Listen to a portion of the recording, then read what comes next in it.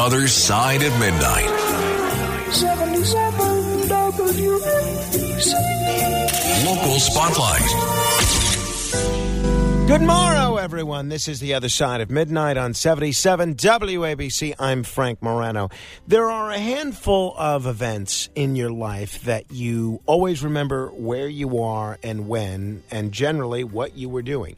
Obviously, for a lot of people, it's the Kennedy assassination. For those of us of a certain age, it's the September 11th attacks. And I think for New Yorkers and New Jerseyans and people in the Northeast, it was Superstorm Sandy. And I'm mentioning it because this week is the 10th anniversary of the devastation of Superstorm Sandy. There's already been a lot of coverage of this in the media. There's been a lot of recognition from this from local elected officials, including Mayor Adams. And a lot of the coverage has focused on different things. How the rebuilding went, how we're prepared or not prepared for the next storm, climate change. And I think those are all important conversations to have. However, in all the coverage that I've seen thus far, there was one aspect of it that I did not see mentioned anywhere, and I have to mention it. It is the importance of local radio. And when I say radio, I mean radio.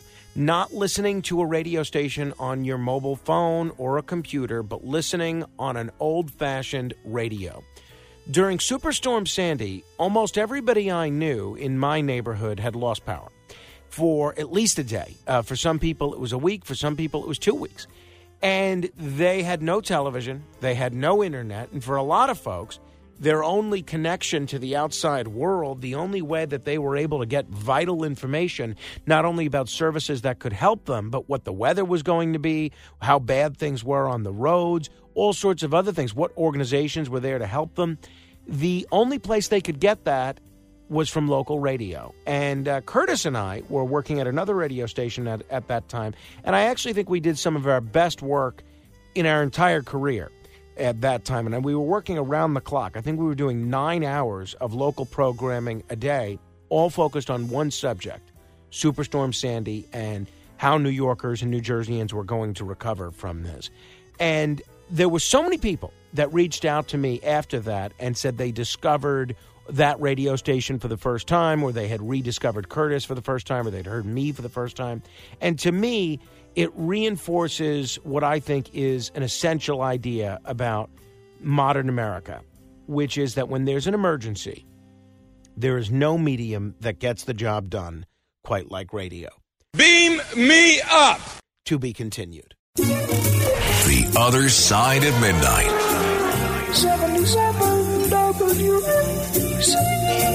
Local Spotlight.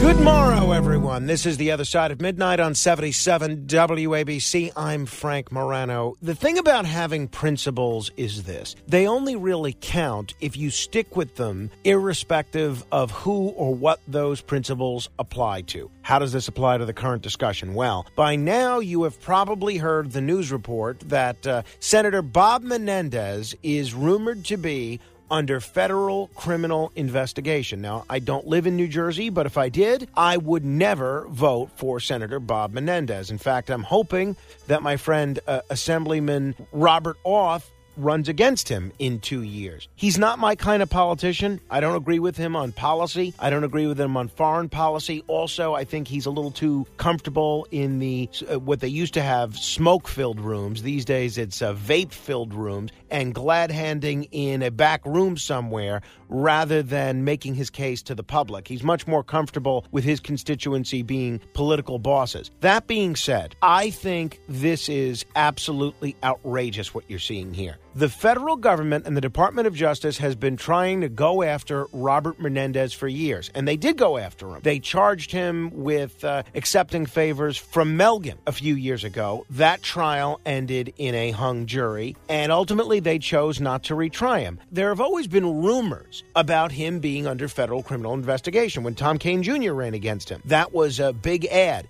Bob Menendez under federal criminal investigation, federal criminal investigation. These leaks in the press today that you're hearing all over the radio, those leaks come from one place, the Department of Justice. And what the Department of Justice is doing here, by putting those leaks out in the media, but without producing any evidence whatsoever, is they are trying to prejudice the jury and make it so that if Menendez ever does go on trial again, that it's not the same result as it was a few years ago. They want to make sure they have a guilty verdict, and they're doing it by putting their thumb on the scale. I think it's outrageous. You know what I hear when I hear someone's under federal criminal investigation? I hear not convicted. You know what I hear when someone's under federal criminal investigation? Not indicted. And you know what I hear when someone's under federal criminal investigation? Innocent until proven guilty. So what I would say to the DOJ and to you, if you're tempted to dance on Bob Menendez's political grave, what I would say is, let's see some evidence of crimes first before we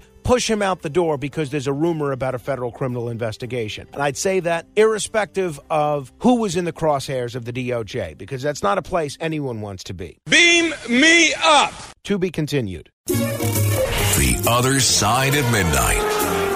77 WABC. Local Spotlight. Well, remember former New Jersey Assemblyman Jack Ciattarelli? Of course you do. He's been running for governor pretty much nonstop for the last 6 years. And last year, he almost won. Well, now he has figured out why he narrowly lost the governor's race to Phil Murphy last year. He said that his election efforts were hampered by a lack of racial diversity on his campaign team. This is a quote. Quite frankly, there's no better way to say it. My team was too white. He said that during an event Monday hosted by Rowan University's Institute for Public Policy and Citizenship. I did well in the black and brown community, but I could have done better.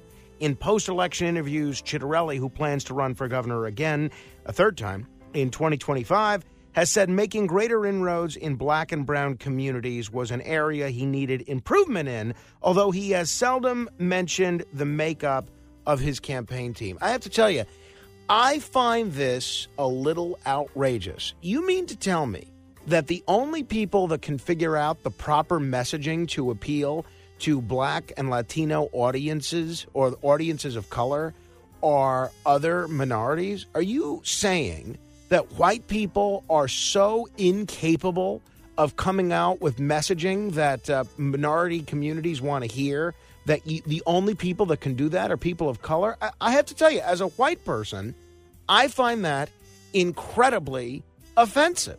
There are a wide variety of factors that contribute to groupthink, and I think diversity is an important component of a campaign team. But I think that diversity should really first and foremost be intellectual diversity, diversity of experience. And Jack Ciattarelli didn't mention any of that. He didn't say, well, I needed more people that come from a working class background. I needed more people that weren't super rich mega donors or people that are used to begging politicians for money. I needed more people that are from the streets. He didn't say anything. The only thing he talked about was color. And to me, this reinforces identity politics of the worst type. I find it very disappointing, and I find that it contributes to this narrative that's out there in some corners of the world that white people are the root of all evil. I got news for you. We're not.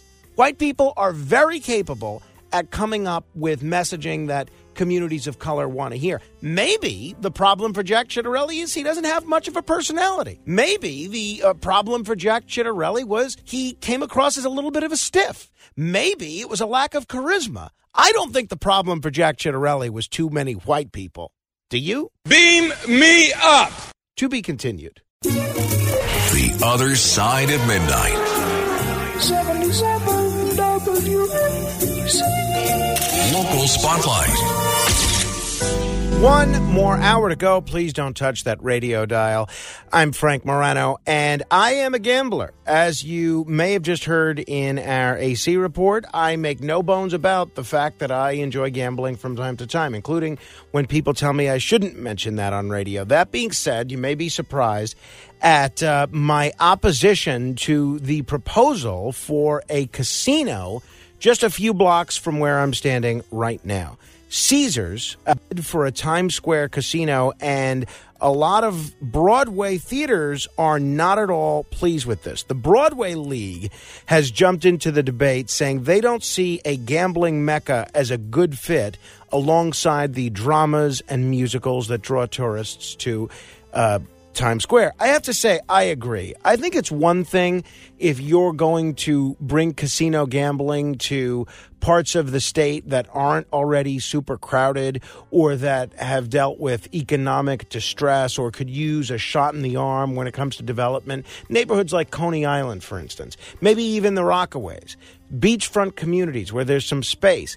Times Square is already congested to the max. The traffic is out of control. And when I say traffic, I mean every form of traffic. Pedestrian traffic, vehicular traffic, bicycle traffic. So let's plop a casino in the middle of the crossroads of the world where there are already way too many people and folks that are going to be very desperate for money, folks that in many cases will probably have had too much to drink or probably be inebriated in some other fashion and more likely to contribute to things like theft at a time when crime is already going in the wrong direction in Manhattan. This strikes me as a very poor idea. And while I spend a lot more time in casinos than I do at Broadway plays, I 100% agree with the Broadway League on this one, and I hope they're successful in beating back this bid by Caesars to open a casino in Times Square. To me, it makes no sense. Makes no sense for New Yorkers, makes no sense for the Broadway League. There are so many other great locations in our area. I'm not crazy about the expansion of casino gambling to begin with, but that ship has sailed. There are going to be 3 new downstate casinos. I just don't think one should be in the middle of Times Square. Beam me up. To be continued.